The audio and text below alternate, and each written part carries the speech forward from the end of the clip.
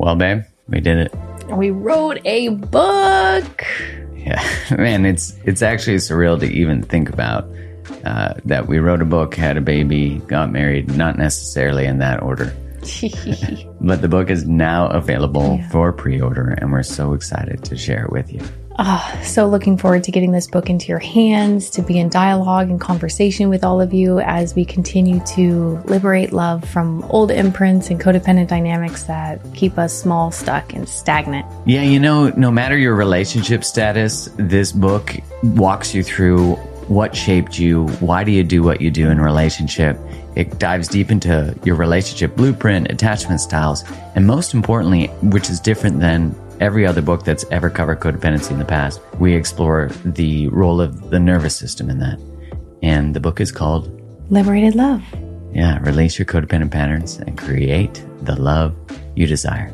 Go to createthelove.com/liberatedlove to order your copy now. That's createthelove.com/liberatedlove and get that pre-order in, and you'll be able to get a free download of a meditation we created and a workbook that goes along with it. Much love and appreciation for your support.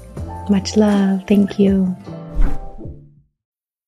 If you're still deciding on your spring break getaway, Amtrak's got just the ticket. You can visit cities from D.C. and Philly to New York and Boston, all while enjoying more sustainable travel. Amtrak produces up to 83% less carbon emissions than traveling by car or plane.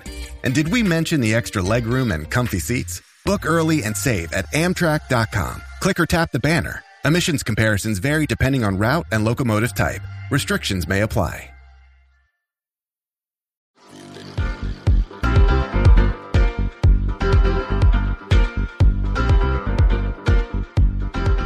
Hello and welcome to another episode of the Mark Groves Podcast. I got to start off this one just by making a quick request because I keep forgetting, and it's to please go subscribe to this wherever you're listening to it right now and give it a 5-star review and a written review. That really helps bump it up to get it in more people's ears. And please share this episode or any other episodes that really resonate with you. That's such a great way to help support myself and the podcast and just all the time and effort that goes into this. Honestly, it's probably the one project that takes the most of my time, which is kind of crazy considering how much time I create content on Instagram too. But the conversations I have on here are so enriching for me. You know, they're conversations that I'd be having anyways, and I have the honor of being able to hit record. And I've been really thinking a lot more recently about getting back into relationship with that feeling in our bones, you know, the feeling in our body that says, hell yes, or oh, hell no, or this isn't a great idea, or you shouldn't go out tonight, or hey, yes, do this, or even, you know, we're so used to the context of being like, not hearing or not acknowledging a conversation that says don't do that or have that hard conversation. But we also negate and numb things that say jump for that. That passion is yours. That's where your heart is. You know, and I think because we live in a culture where so many people are disconnected from that feeling, that intuition, that it's normalized to socialize other people to disconnect from it too. And from a survival perspective, that makes a lot of sense, because if you acted upon the feelings you had, even in a state of an emergency sometimes, or what was an unsafe circumstance, it might have not been safe to actually respond. And so we learn to shut off from that. And so there's a lot of compassion that has to be connected to the reason we might feel disconnected from our intuition, that we might feel disconnected from our voice within. And when someone else tells us that we can't trust feelings within ourselves, of course, we learn to not trust feelings within ourselves, because in some way we adopt their belief about the lack of trust in our feelings. And so we think that we aren't trustworthy either. Like, hey, you shouldn't be sad. You're not sad. Don't be too, wipe that grin off your face. You know, that kind of stuff. They all are ways of saying, are dismissing an experience, and then our experience, which might be authentic in that moment, then we kind of start to question it. And these can just be small ways that we begin to question and learn to ignore emotions and feelings, especially if we grew up in a family or a home or a culture or a religion or any of those things that lacked a lot of acceptance, that didn't allow, that maybe wasn't safe, that there was unsafe people around. There were alcoholics or reactive people with anger. And so we learn to ignore the feelings within our bodies that might code a red flag. And we hear people say, don't become an artist because you'll never make money, or don't do this because it's not practical, or why aren't you married yet? We hear all these things, and they're such invitations to step out of our own purpose, our own soul. There are other ways in which we learn to ignore the voice and make someone else the authority over our lives.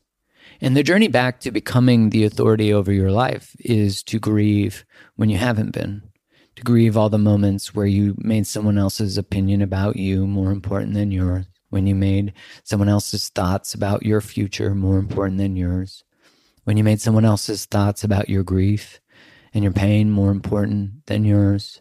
And so let's just take a moment to breathe into that.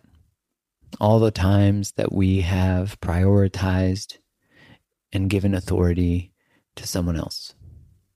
And the immense amount of freedom that comes from reclaiming that, from stepping into the power of that says, I get to choose how I feel today. And no, my feelings are valid. My feelings just are. There's no negotiation about how I feel. The feelings are information, and what we do with that then is a choice, right? But to recognize the innate brilliance that is in our emotional experience. And I say all of this because I've been really exploring that more so in the context of the totality of our lives.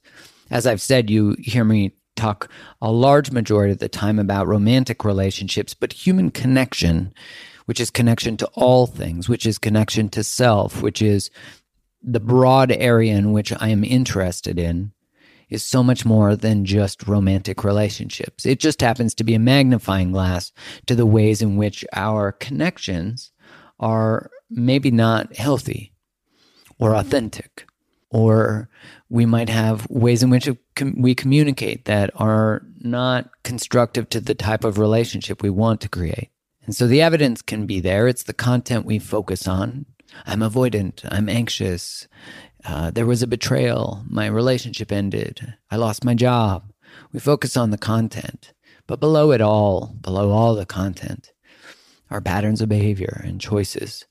And you can find where we self-abandon in every avenue of our lives. It just happens to be where we self-abandon most. And so this exploration of the workplace has been really important to me. And I have a really good friend who consults for my company, for Create the Love, and helps me navigate building a beautiful culture and a family within my workplace, but also recognizing it is also a workplace and not a family. And I had to learn that, I had to learn that sometimes people need me to lead from a more masculine space and not always be concerned about thoughts and feelings and all those things, which are important to take into consideration. But if those things alter a decision, then it can start to be leadership with codependency. And this woman has been just a fierce force. I love her. I met her years ago, and we became fast friends. And you've heard her brother on the podcast before. His name is Matt Corker, and this is Steph Corker. And I just love talking to her. I wish I could record all my conversations with her, because she is all about living with an open heart and making our workplaces that type of place, and what we bring to our lives. And I think it's so important to recognize that line, that there is no difference between work and life. There is just life. And then there's what we put in it. And we want to create every moment of our day to be one that enlivens us in some way. And if it doesn't enliven us, it informs us. And so I'm so grateful to be able to share today this episode with Steph Corker. So without further ado, here she is. I've got Steph Corker here, who is not only an incredible friend, but also the founder of Corker Co., which is a human capital consulting business. And for the sake of not being able to describe it perfectly and exceptionally, what might that actually be for the people listening? They're like, human capital consulting, what? Yeah, what? Well, you asked me how I wanted to be introduced, and I said, can't I just be your friend? And you said, yeah, well, what else? So what else is Yeah, what else other than my friend do you do? So I started a human capital consulting business 7 years ago, around the same time you launched your business, which is wild and magical. And my goal was to help change both the conversation and relationship that we have with our work, with our bosses and our peers. And it was magical because the one place I couldn't tap into were relationships in the world of love. And that's what you covered. So I felt like between the two of us, you have love and I have, if it's not with your lover, your partner, the other relationships that make a really big difference in our lives are our bosses and who we work with and the work that we do. I'm really passionate about that, Mark, and I'm blessed to work with consultants and a really rad team in delivering, solutions, conversations online and offline. And I have a little puppy. Wait, your puppy, it's actually your stepson is in the background, and I'm just going to apologize if sometimes he gets barky when he knows you're on the camera. Well, let's just be clear. My stepson, Bernie Doodle, is due to, I had put my name on a list and I was like, I can't have this dog and Carl. Steph, want a dog? You're like, I'm actually in the market. Perfect. Yeah. It worked out so perfectly. He's such a cutie. Bernie the Bernie Doodle. Yeah. Well, I am a walking testimonial to your work because you do consulting work for Create the Love and help us navigate all things relational within the realm of work. But, that's to say that the relationships or the experience is just workplace is, I think, so limiting to it, to say because they're human experiences. They're the challenges we have at work. I mean, in your experience, what made you, what was the gap or the area of the market that you were like, oh, this isn't really being done well, or there's more opportunity here? What was sort of the pain point that you're like, we need to do this? Yeah, this is like entrepreneurship 101. And here I am 7 years in, and I still wake up and I ask myself the same question. And the answer to the question isn't easy, yet it's very clear. There wasn't a pain point. There's 144 other recruiting companies alone in Vancouver. You can go anywhere and find it. There wasn't a female leader that I wanted to follow that could set up my life in a way that I wanted. And what I mean by that was I wanted to chase some triathlon goals at the time. I wanted to be all of me. And my bosses would say, but you don't have that much vacation time. And if you're on the road, you're not really working. And I said, what would it be to be all of me and create a workplace where everyone can be all of them? And what if we could create something that people don't even know they need yet? What if we can create something that says you don't have to be bitter before you start something? And you don't have to know it all. I mean, I don't know it all at all. and you just go for it. So I say that not to be convoluted, but there wasn't a pain point. There was an opportunity that I wanted my life to be different. And I thought there might be some other people that would enjoy a different way of life as well. Well, I think you nailed that. I mean, 7 years later, I think in the realms of HR or in that area, would human capital, is that the sort of term for HR? Well, it could be. I mean, I really don't identify, talk about labels, we can get there sometime, but I don't identify as an HR person. I identify as a human who cares deeply about meaningful businesses and purposeful businesses doing really important work in the world. And most businesses work with humans that need to work together. And we call it HR and we're like, wait, we just need help having these conversations or hiring certain people, having tough conversations, getting developed. How do I get trained so I don't have to just leave the job? It's, I would never dare totally compare it to a lover's relationship, but it's like, what if you don't have to leave your job? What if you don't have to leave your partner to evolve? That doesn't always exist, and sometimes it does. The reason we identify as a human capital business is we actually started in, fairly close time frame, if you will, with a venture capital firm. And so the venture capital firm was injecting money into businesses and we were injecting humans into businesses. Oh, wow. And so it felt like a really a pro term, like we're here to bring the human capital to your rocket ship. And people are like, that's not clear. I don't get it. And I'm like, that's okay. You'll get it when you know us, you'll get it. And it just has really stuck that we're not another HR business. We're not another consultancy. We are really here to inject heartbeats into your business in a really meaningful and impactful way. And I'm super proud of the work that we do in that way. So I'd rather take 5 seconds or minutes to explain that to you than just be written off with a label that, we're not creamy peanut butter.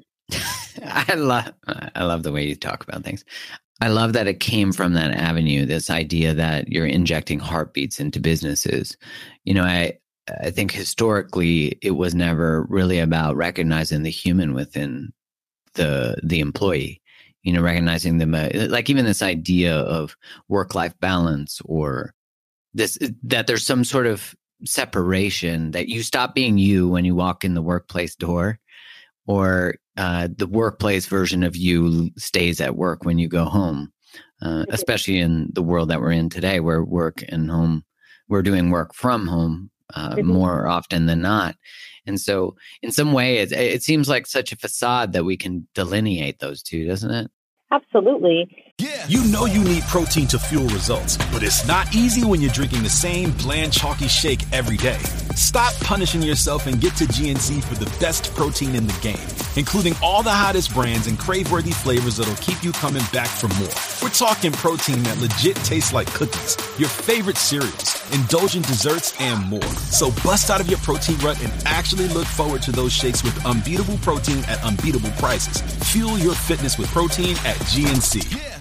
I mean, I don't think we can, or the reality is we actually can't any longer. Because work is home and home is work. And, it comes up all the time. How do you talk to your partner? And is it any different than how you talk to your boss? And how do you talk to your team? Is it any different than how you talk to your children? I mean, we can't talk about how you talk to your dog, because I'm learning that dogs are not humans and they need to be communicated with differently. However, some of the work that we did, I was super grateful that you were so open, because we got to talk about how do you show up as a leader and how do you show up when making Thanksgiving dinner with your partner and her family, and where were there similarities in that? And I also want to acknowledge that, personal relationships, love relationships, do deserve to be sacred. I don't think everyone needs to bring that to work all the time, or there's certain elements of our life that can be sacred. And I think we live in a world now where it's just expected that everyone talks about everything and knows everything. Everything should be on Instagram.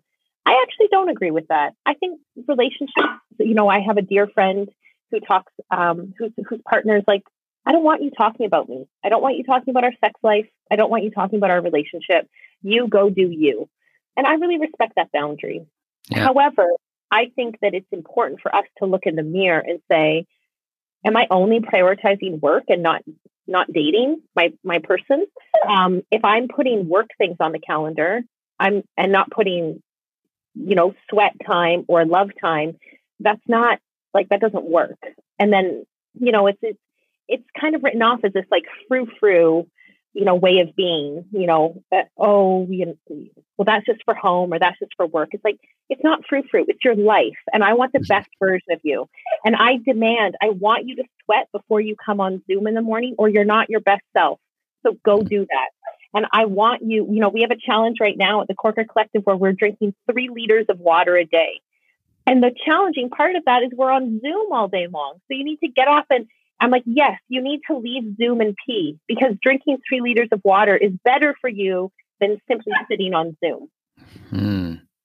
To think the workplace, we've talked about this previously, about how in a workplace, people weren't allowed to drink pop, and I find, like what you're saying, that there's this movement towards that you can achieve more wellness from your workplace, or that you're not allowed to drink pop at work. To some people, that might sound like some sort of weird restrictive rule, but to the collective well-being, that's incredible. That would affect lots of outcomes. And this idea that making a decision like that is obviously a desire to contribute towards the well-being of the person, even though they might not know that it's actually doing that, or they might feel punished or restricted or whatever. But the idea that our workplaces can actually promote well-being, I think so often when I look like historically and the messages were sent about work, and I think about when I was trying to figure out what did I want to do with my life when you're in grade 12 and people are like, hey, what do you want to do for the rest of your life? Can you decide that while you apply for a university? I remember looking at like, oh, well, what did people make? What jobs make what money? And I thought about like, I went and worked, I did like shadow with a accounting firm. And I remember thinking, the guy was telling me how much work you had to do and how long you had to work. And I was like tapped out as soon as he gave me the answer. But there was sort of like, he was inferring to me that compromise, or that like tons, hundreds of hours, thousands of hours, was in some way valid, like for my worth, that it was like worth the destruction of self, the total dismantling of my personal life. And then now to come into this radical time, and I'd love to hear your thoughts on it, of like, if businesses moving forward in the future are not actually improving your well-being, are they sort of destined to die in some senses?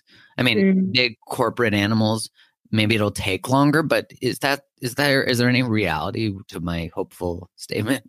Well, I would take it a layer back and say, are we creating and developing leaders in the world who care enough about that?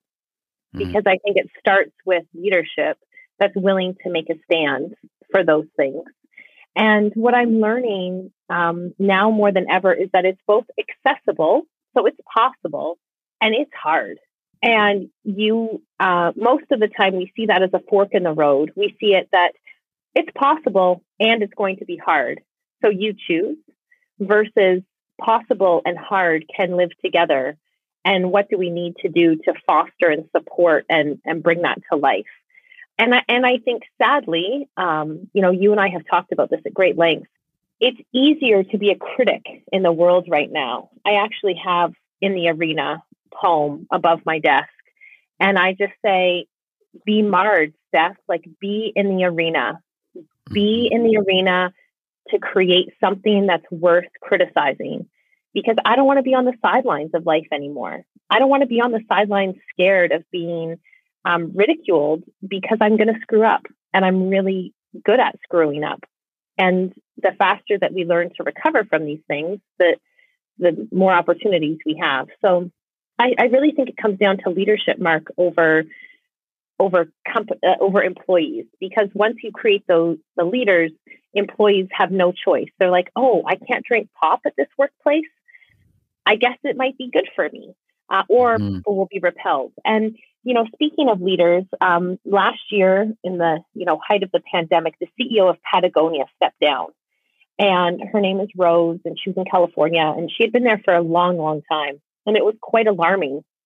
And she just said, we've decided that it's time and the transition plan is now, and I'm done.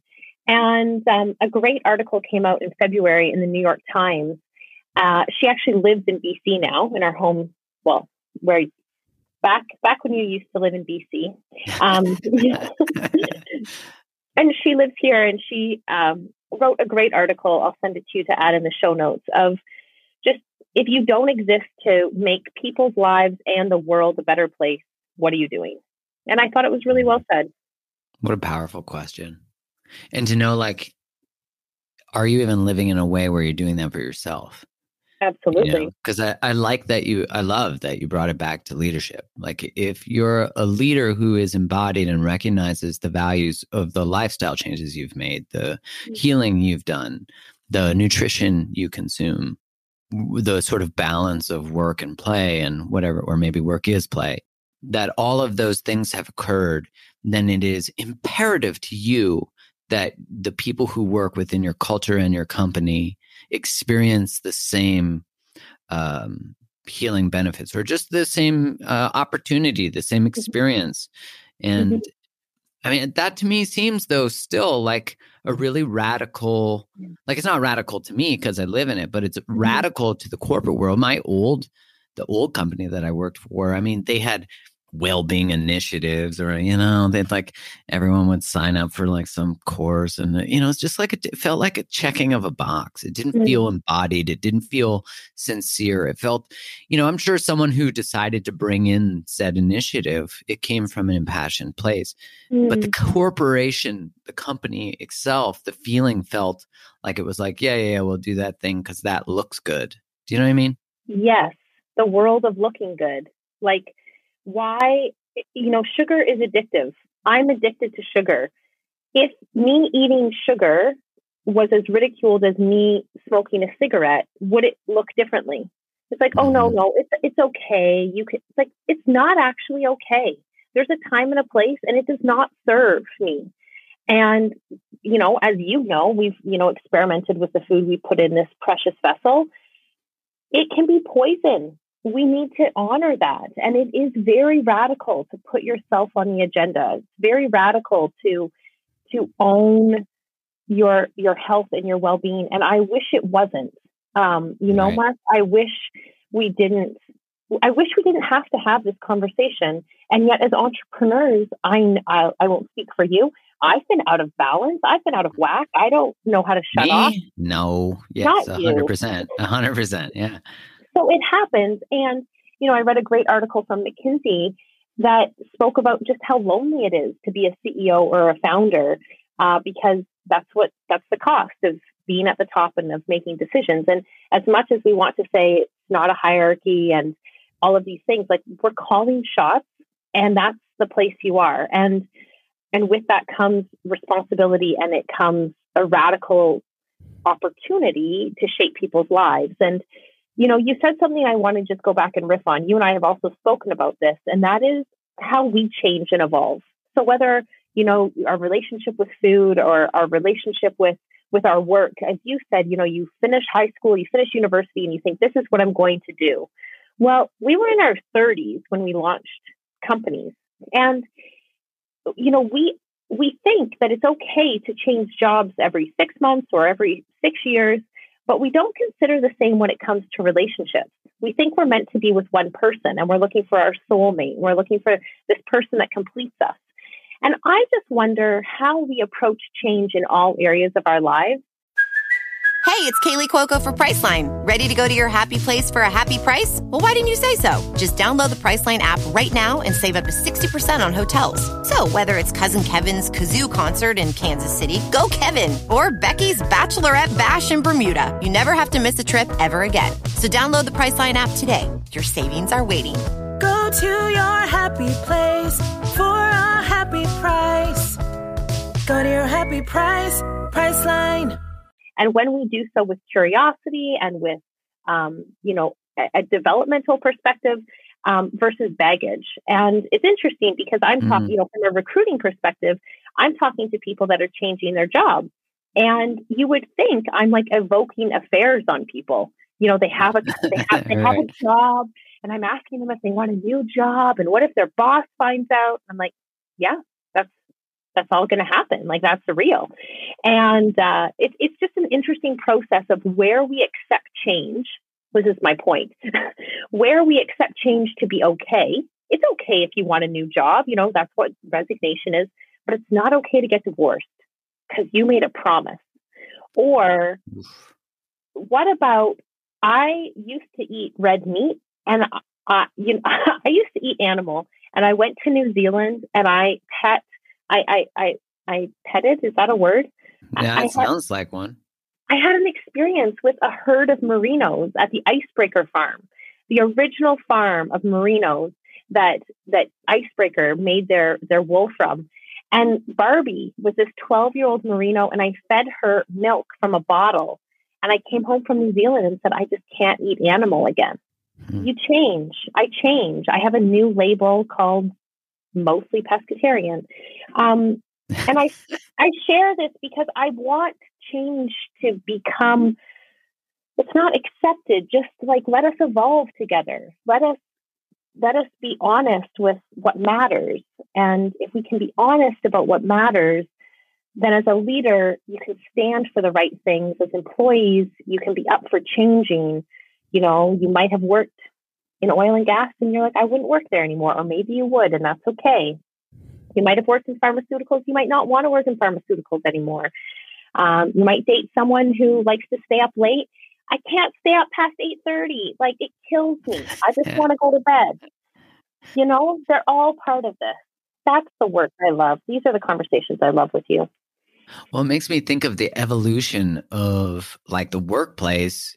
The job you signed up for historically was the job you died with generally, like that's sort of how it was seen. And you've spoken about this before. I love how you articulate like that we sort of learned how to, and I might be using different words, but I got the sense of like, we learned how to sort of disassociate to go to work. We learned how to shut parts of ourselves off. So we weren't emotional there. We weren't fully human. Like you weren't, all of you was not welcome there.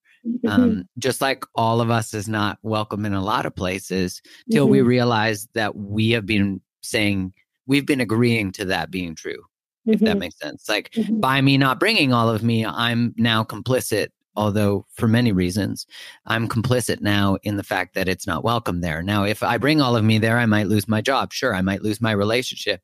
I love the analogy of why, because it's certainly true now, we are open, like, hey, your job's not valuing you, go get another job. You're not getting paid enough, go see where you are being you feel like your worth is being recognized, and you'll only recognize your worth by doing that, like the very act of doing it.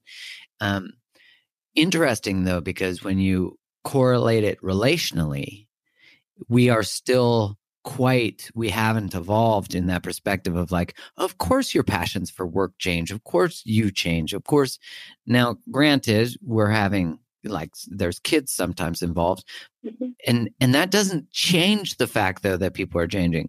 I think like a lot of the times, because we've observed chaos in separation and breakups, and that brings chaos to the children, it's like, of course, change is disruptive to anybody.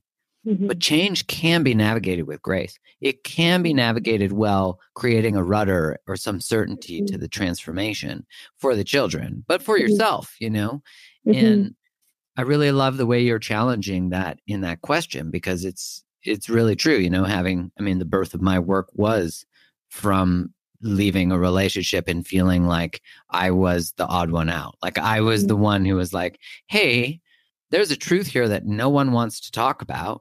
So I'm going to start a business that's based on talking about those truths. And I really appreciate what you said, because why are we open to it in some areas and we shame and vilify it in others? Because we certainly do. Absolutely. It's no secret, I was in business with my brother before he went off to have a beautiful baby. And he would always tell me that these were the conversations, or this was the work we needed to be in, because when someone else saw that it was possible, then they too could create that future. And being a gay man who has just had a child, growing up, he didn't think that was possible. And he needed to start finding other gay men that could have children with their own DNA. And that was what was really important to him.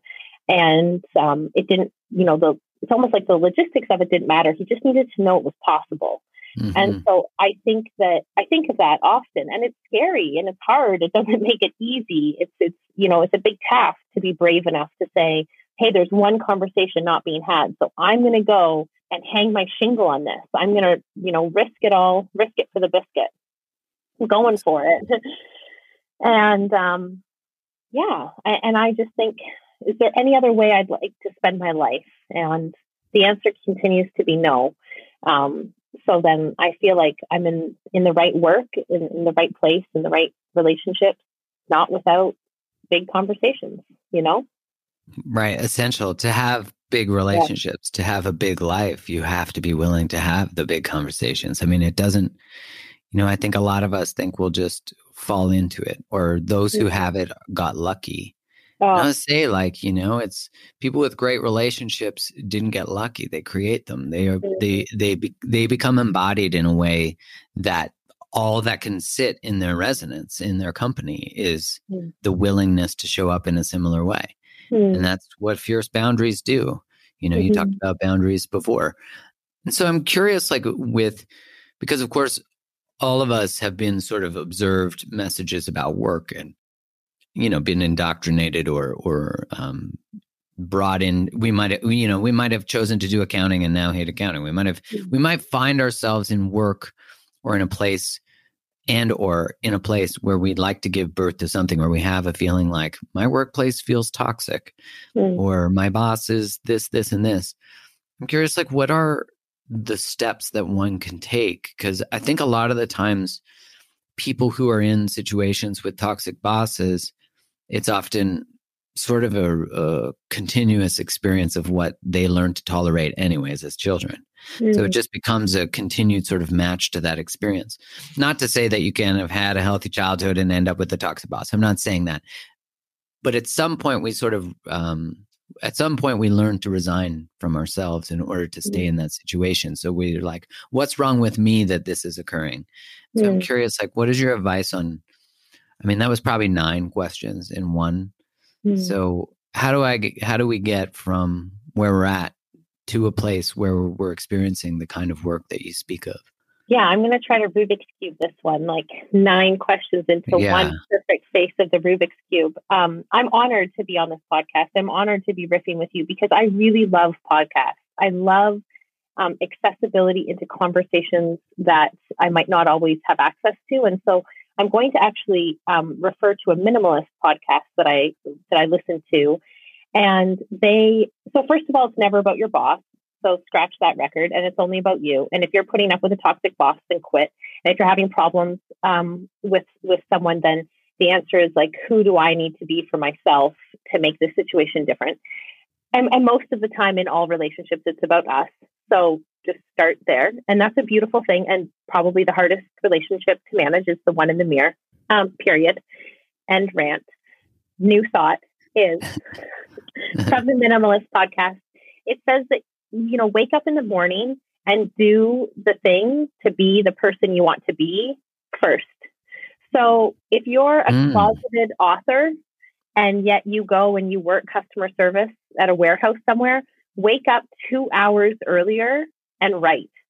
You don't have to write your next book. You can write your next book. You can write love letters. You can write whatever you want. Just wake up and devote 2 hours or 20 minutes, depending on how much time you have, to becoming the person you want to become.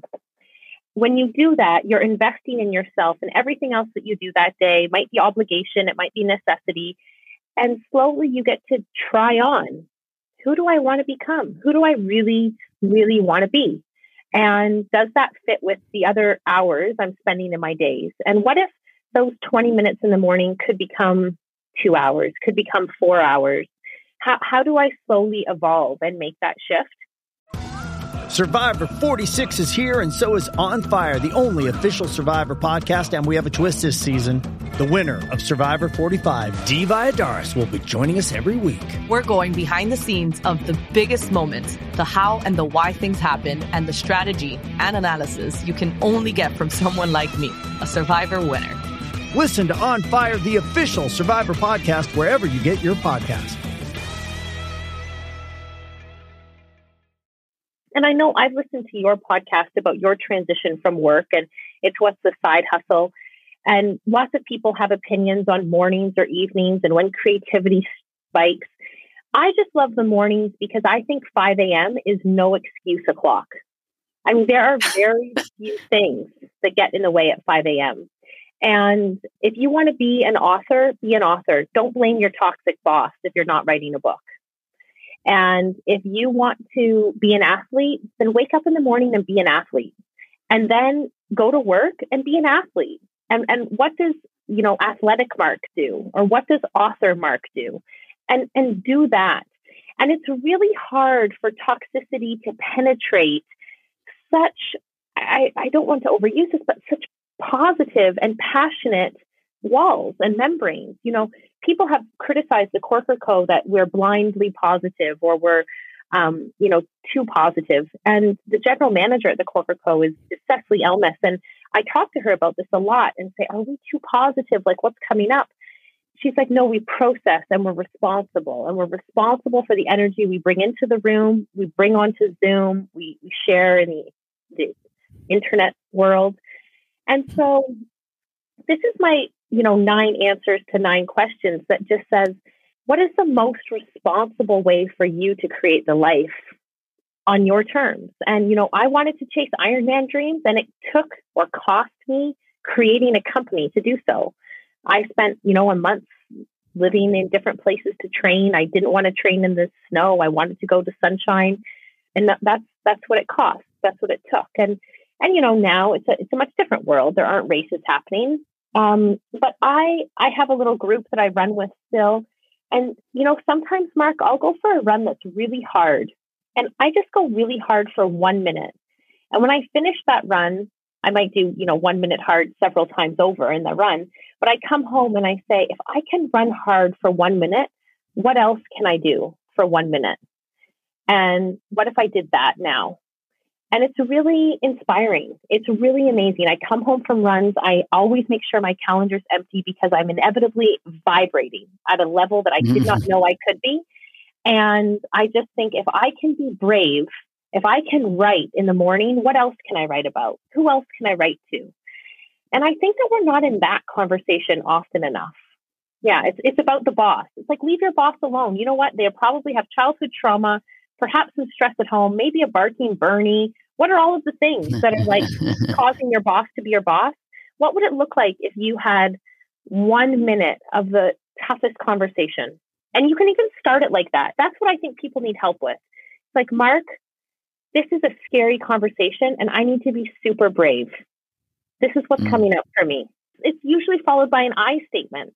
I don't like how these meetings feel. I don't like how you speak to me. And my request is that we can find a different way. And who knows how they respond? Their response doesn't matter. It's like, am I brave enough to have these conversations?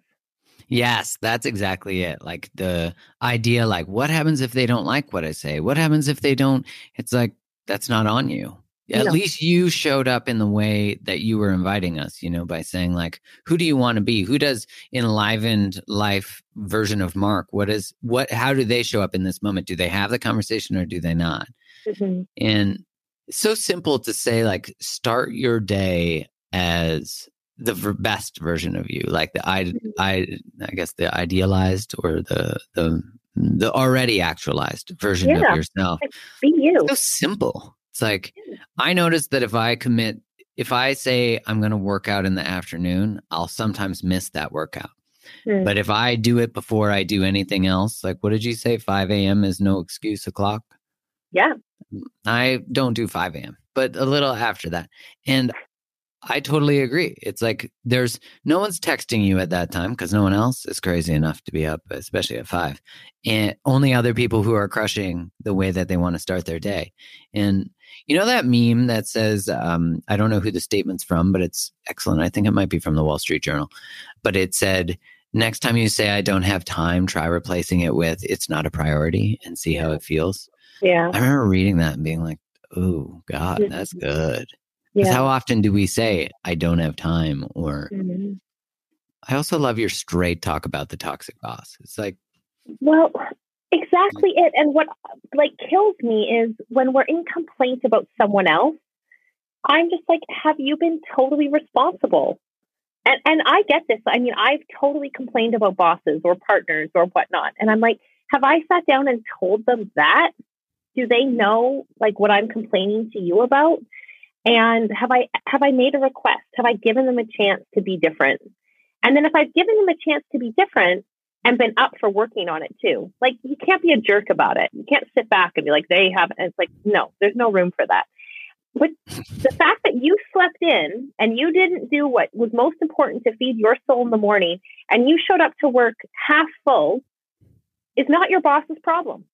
So if you come to work and you're full and you come to work and you've been radically honest and super responsible, then sometimes the most responsible thing to do is quit. And we're good with all of the reasons and excuses. But the kicker is, from one entrepreneur to another, if we learn this in 2020, it's like, no job's actually guaranteed. So you can think, but no, I need a job. And it's like, and you can get fired tomorrow.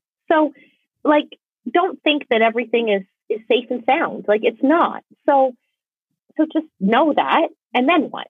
And that's the conversation I love being in. And it's not for everyone. Mark, we are riddled. And like, I just think of like peanut butter on toast. We love smearing guilt and shame and judgment. It's like, imagine you just created some space for love and acceptance. And it's not even fluffy. It's so honest, telling the truth, saying the hard thing, it takes a lot of courage. But it's freeing.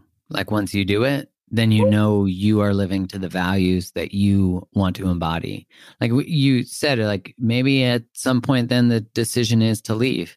And you can ask yourself, what would the most actualized version of myself do in this moment?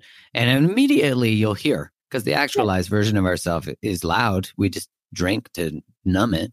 But it's like, leave. We should leave here. This is toxic. And you're like, I don't know what to do. Like, God, if only there was a meme or a podcast or a book that could give me the answer. And your actualized self's like, I'm already telling you. Why won't you listen? Just leave. I've told you this for years, and this idea that I do think that we're going to be in the birthplace just based on the really high unemployment rate that I would imagine, unless something changes with lockdowns, is going to continue to go up, which I have a lot of opinions on that, but that's a whole other podcast, is we're going to see the birth of a lot of entrepreneurship. Which is always what happens in those downturns of market. And I don't know that there is ever, like if anyone's like, entrepreneurship looks really fun. And it's like, oh my God, it is personal growth on personal growth steroids for me, at least I find, because there's so much vulnerability. It's like your work is now an extension on a lot of levels of you.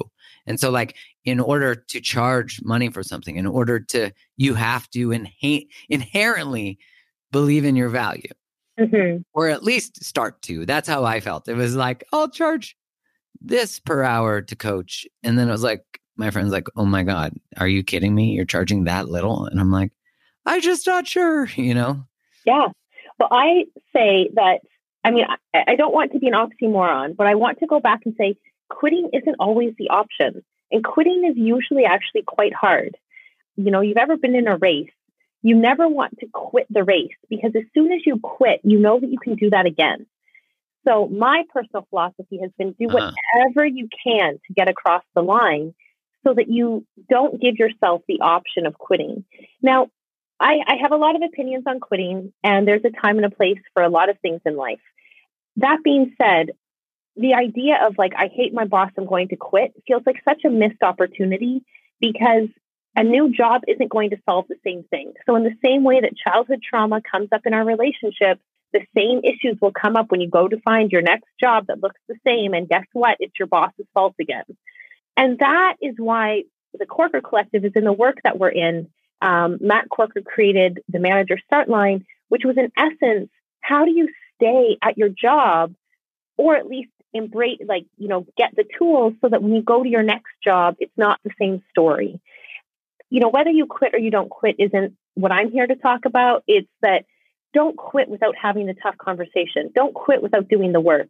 And don't quit and become an entrepreneur and think it's going to be easy, because if Mark thinks self-development on steroids, I joke that it's the hardest way to pay your mortgage. I've never felt more responsible. In many respects, it's the hardest vocation I could have chosen without question.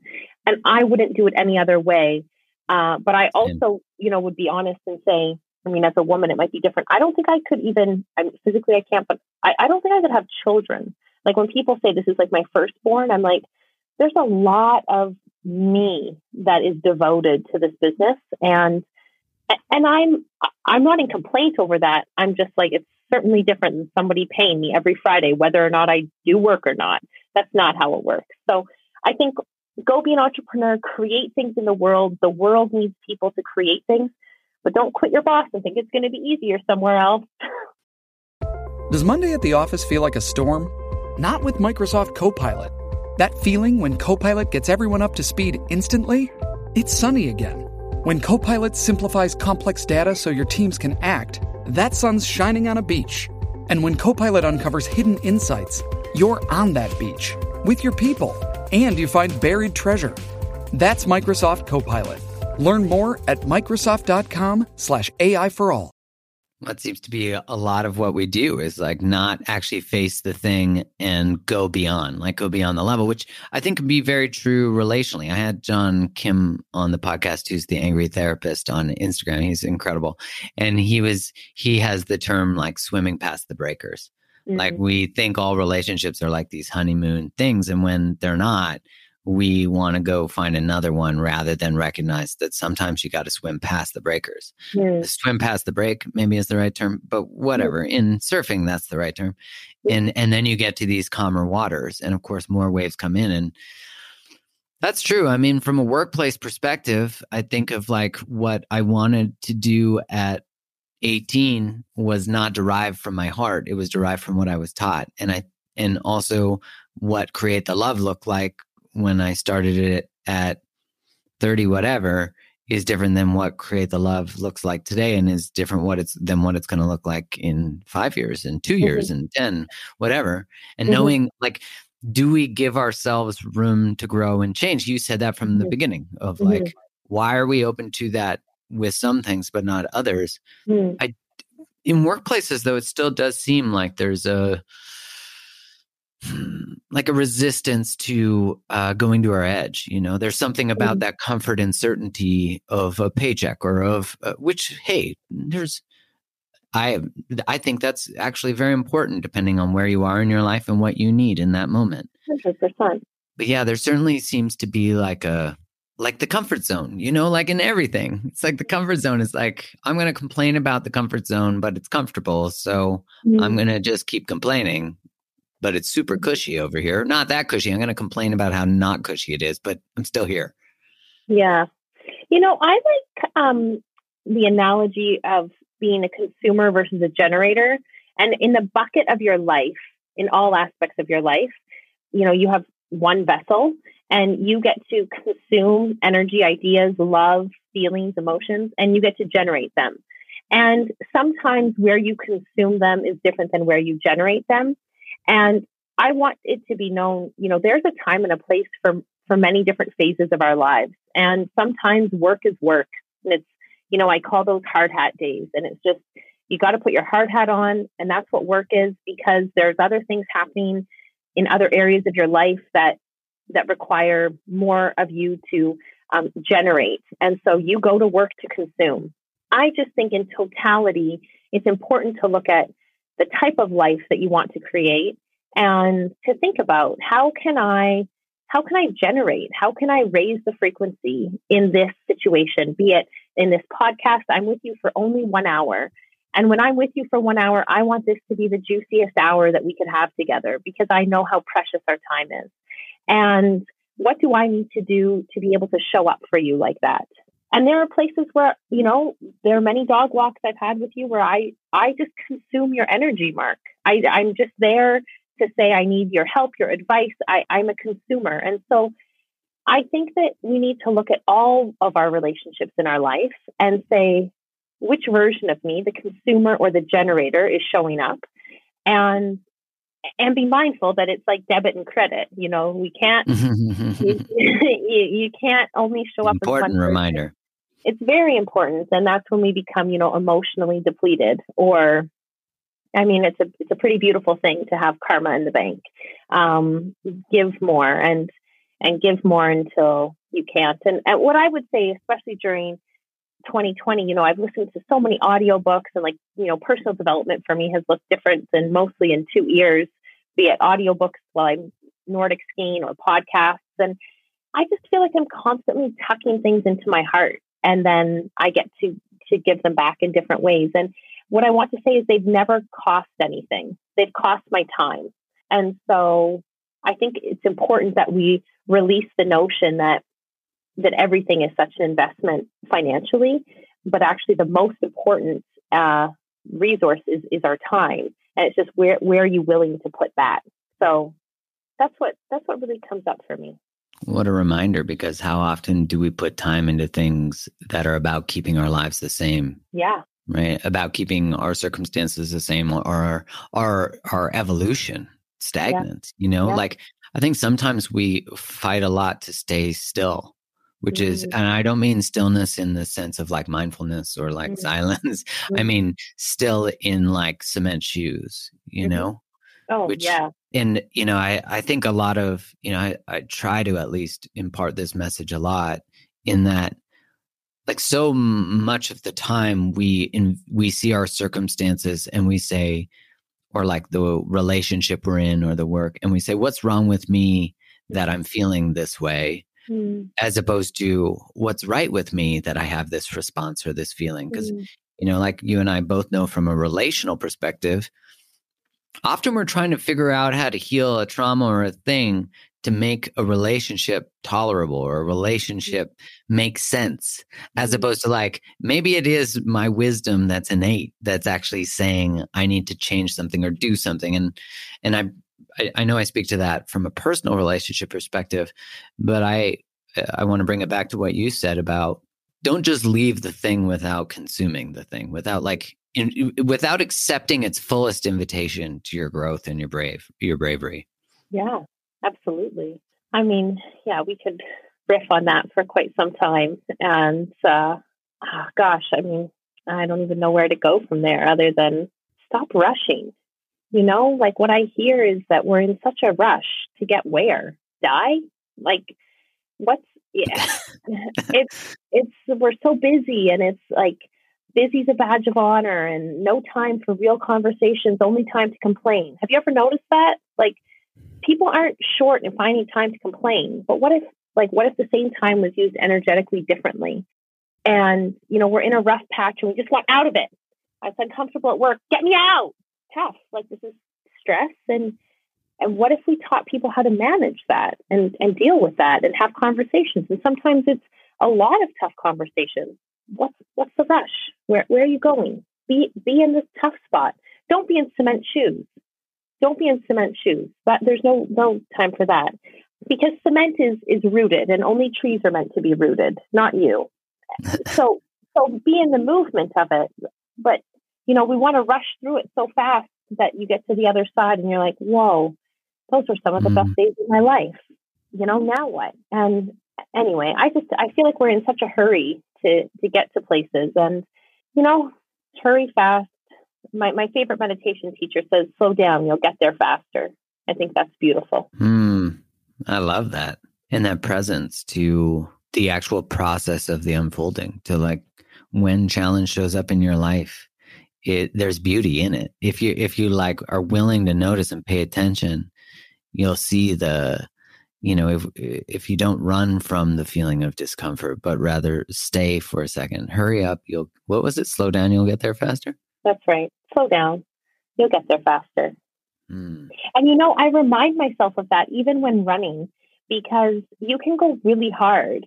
And this is the analogy. You go really hard and then blow up and you're walking like a tortoise. Or you just pull it back a little bit and you can keep running quite well all the way to the end. And we get, you know, frazzled and caught up, and we're actually paralyzed in that state. It's like we're a train wreck waiting to happen, or we think we can go so hard. And then I joke that there are certain people, you know, from certain organizations that I'll speak to that I'm like, you need to go into rehab to recover from that workplace, because the rest of the world doesn't operate that way. And so when you come back down, and sometimes it takes people 3 years, they're spending 3 years of their life not working, just recovering from working too hard. What? Stop. That's 3 precious years. Just slow down now. Be in it. It's okay to feel stuck. It's okay. I mean, therapy, it's a beautiful thing. Do you think that, you know, like given when people would say to you, oh, you can't have a job and do the thing, right? You can't have a job and, you know, pursue your passions and the fitness goals you had. And you were competing on, I mean, an international level for triathlon. So Ironman triathlon, not regular triathlon, like triathlon, like times 9. Yeah, really long. One, which I would never do any of those things on their own, but to do all 3 together, impressive. And the reason I bring that up is it seems to me as though, like, if we go back hundreds, thousands of years, people worked on the land for 2-3 hours a day, maybe 4 or 5. And then they sat in community, in family, and ate food together. And their work was to be in relationship to the land and to each other. And it's so interesting and sad that, having been part of it too, and still get captivated by it, that we seem to be still to be running away from that very real truth that we know deep down. Like that we weren't meant to work 60, 70 hours a week, 80, 100, which, don't get me wrong, there are circumstances that have created that. So I'm not shaming that, because we often need to do that to survive. And I just am so, like, I guess I just go down this point of thought just to say, like, at what point do we start to remember that that's not what it's about? Like you said, or what are we in a rush for? To die? And it's like, that's ultimately what we'll get to. And I was reading about being reminded of Bronnie Ware's work on the 5 regrets of the dying. And one of the top 5 regrets of the dying is, I wish I hadn't worked so hard. And of course, right? Like, I wish I had done things that were important to me as opposed to other people. I wish I hadn't cared as much about what people thought, and it shows you like how important, just like at the end of our lives, but we're in the middle of them and potentially at the end of them at every moment. It's like, what matters? Yeah. Like, it's not normalized that you can work and find passion and find play, that there's space for all of it. You know what I mean? Just like we don't think there's space for all of us within our own bodies, within our own selves. Absolutely. And I'm reminded, the Corker Collective has 8 core beliefs. You could call them core values. One of our core beliefs is the future. And what that means is that I can be an athlete and a CEO. It means that Matt can be a consultant and a father. It means that, think of all of the ands, and there can be more than one and in the sentence. And I guess this comes back full circle slow down unless you love what you're doing. And what I care about is, what have you done in the day that you're so excited about? You can't wait to tell your partner, your dog, your journal at the end of the day. And some of my favorite people who I very much look up to, I, of course, don't know personally, but I look and I'm like, you know what? She went to the Olympics and made a movie in the same year. Wow. She wrote a book and ran a company. And when I see that, I'm like, the and is always possible. I think the kicker in all of this is, don't spend your days doing work that makes you feel busy and not excited. The big moment for me was like, I don't want to die being someone who's just answered emails. And what do I want to create?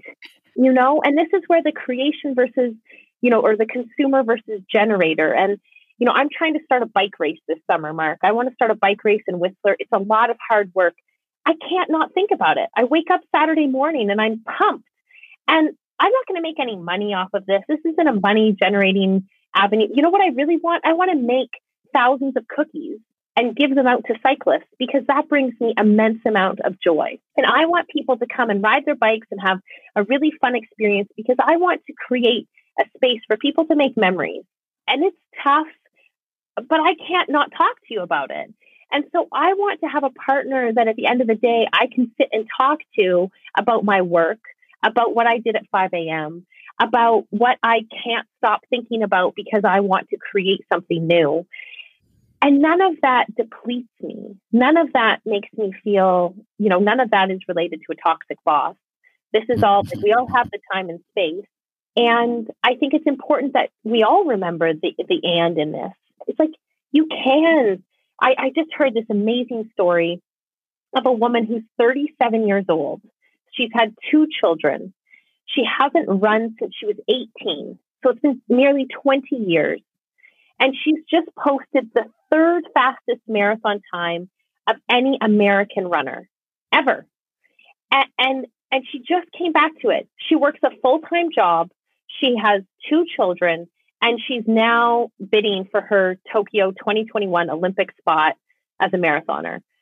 but she's racing against people 10 years younger than her. Like, that's incredible. That's the definition of and.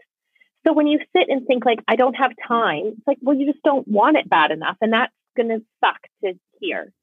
Or something's depleting you so much that you don't wake up Saturday morning excited about creating something else. And I think it's important that you recognize where you're getting inspiration from. You know, I'm a chubby runner who gets a ton of inspiration from Ethiopians. They love and live to run. I think that's magic. I want to run like an Ethiopian. It doesn't matter what my body looks like. My body is strong. It hasn't failed me. I'm going to get up and run. And then I can come and run a business and have a dog and start a bike race and whatever, bake cookies. And my piece on baking cookies that I need to tell you is that I dream about being a woman named Heidi. My name is Steph. I'll be Steph until I die. But Heidi is a Norwegian housewife, and she knows how to stack wood and Nordic ski, and she has blistered hands, and she bakes cookies, and she's going to make you soup. And she lives in a cabin, probably like I do in the woods. And whenever I'm up against the moment of feeling like I'm just here to answer emails, I think, what would Heidi do? Or what would Heidi tell me? And Heidi is, you know, I'd like to say my 60-year-old, but as I get older, it's like my 80-year-old self. And Heidi's going to say, you worked hard when you had to work hard. And I still want to be making cookies, just like I do now when I'm 80. And I want to do things every day now that make me feel like I'm growing into the Heidi I want to become. And this is just my long-winded answer to say, like, know thyself enough to know that if you love making cookies, find time to make cookies.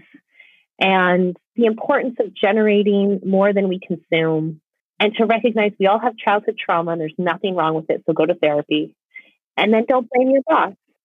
Well, shit. On that note, I think we've solved it all. That's all I got, Marky. Yeah. Oh, I appreciate you so much. I love the passion to which you do your work / life with, because it's all the same. You're just so, you give a shit. And you also don't color things that don't need to be colored, you know, like you just, there's the truth. And sometimes the truth sucks, but it's also freeing. We both know that the truth shall set you free.